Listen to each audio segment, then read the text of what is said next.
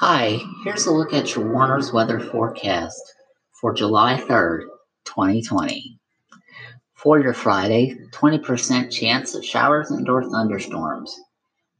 Your high will be around uh, 98 degrees, and the thunderstorms will be after 1 p.m.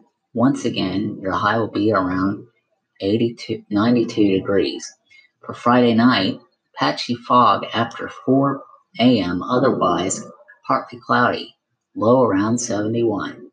For Independence Day, you should see a 30% chance of showers and/or thunderstorms, mainly after 1 p.m., patchy fog after 7 a.m., otherwise mostly sunny to partly sunny, high around 90 degrees.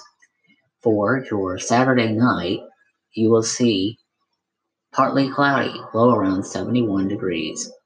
For your Sunday and Sunday night, you'll see a 50% chance of rain and showers or thunderstorms after 1 p.m. Then partly sunny. Your high will be near 81 to 89. For Sunday night, a 20% chance of showers and/or thunderstorms, mainly before 1 a.m. Otherwise, partly cloudy, low around 72 degrees. That's your latest forecast. Have a good rest of your day.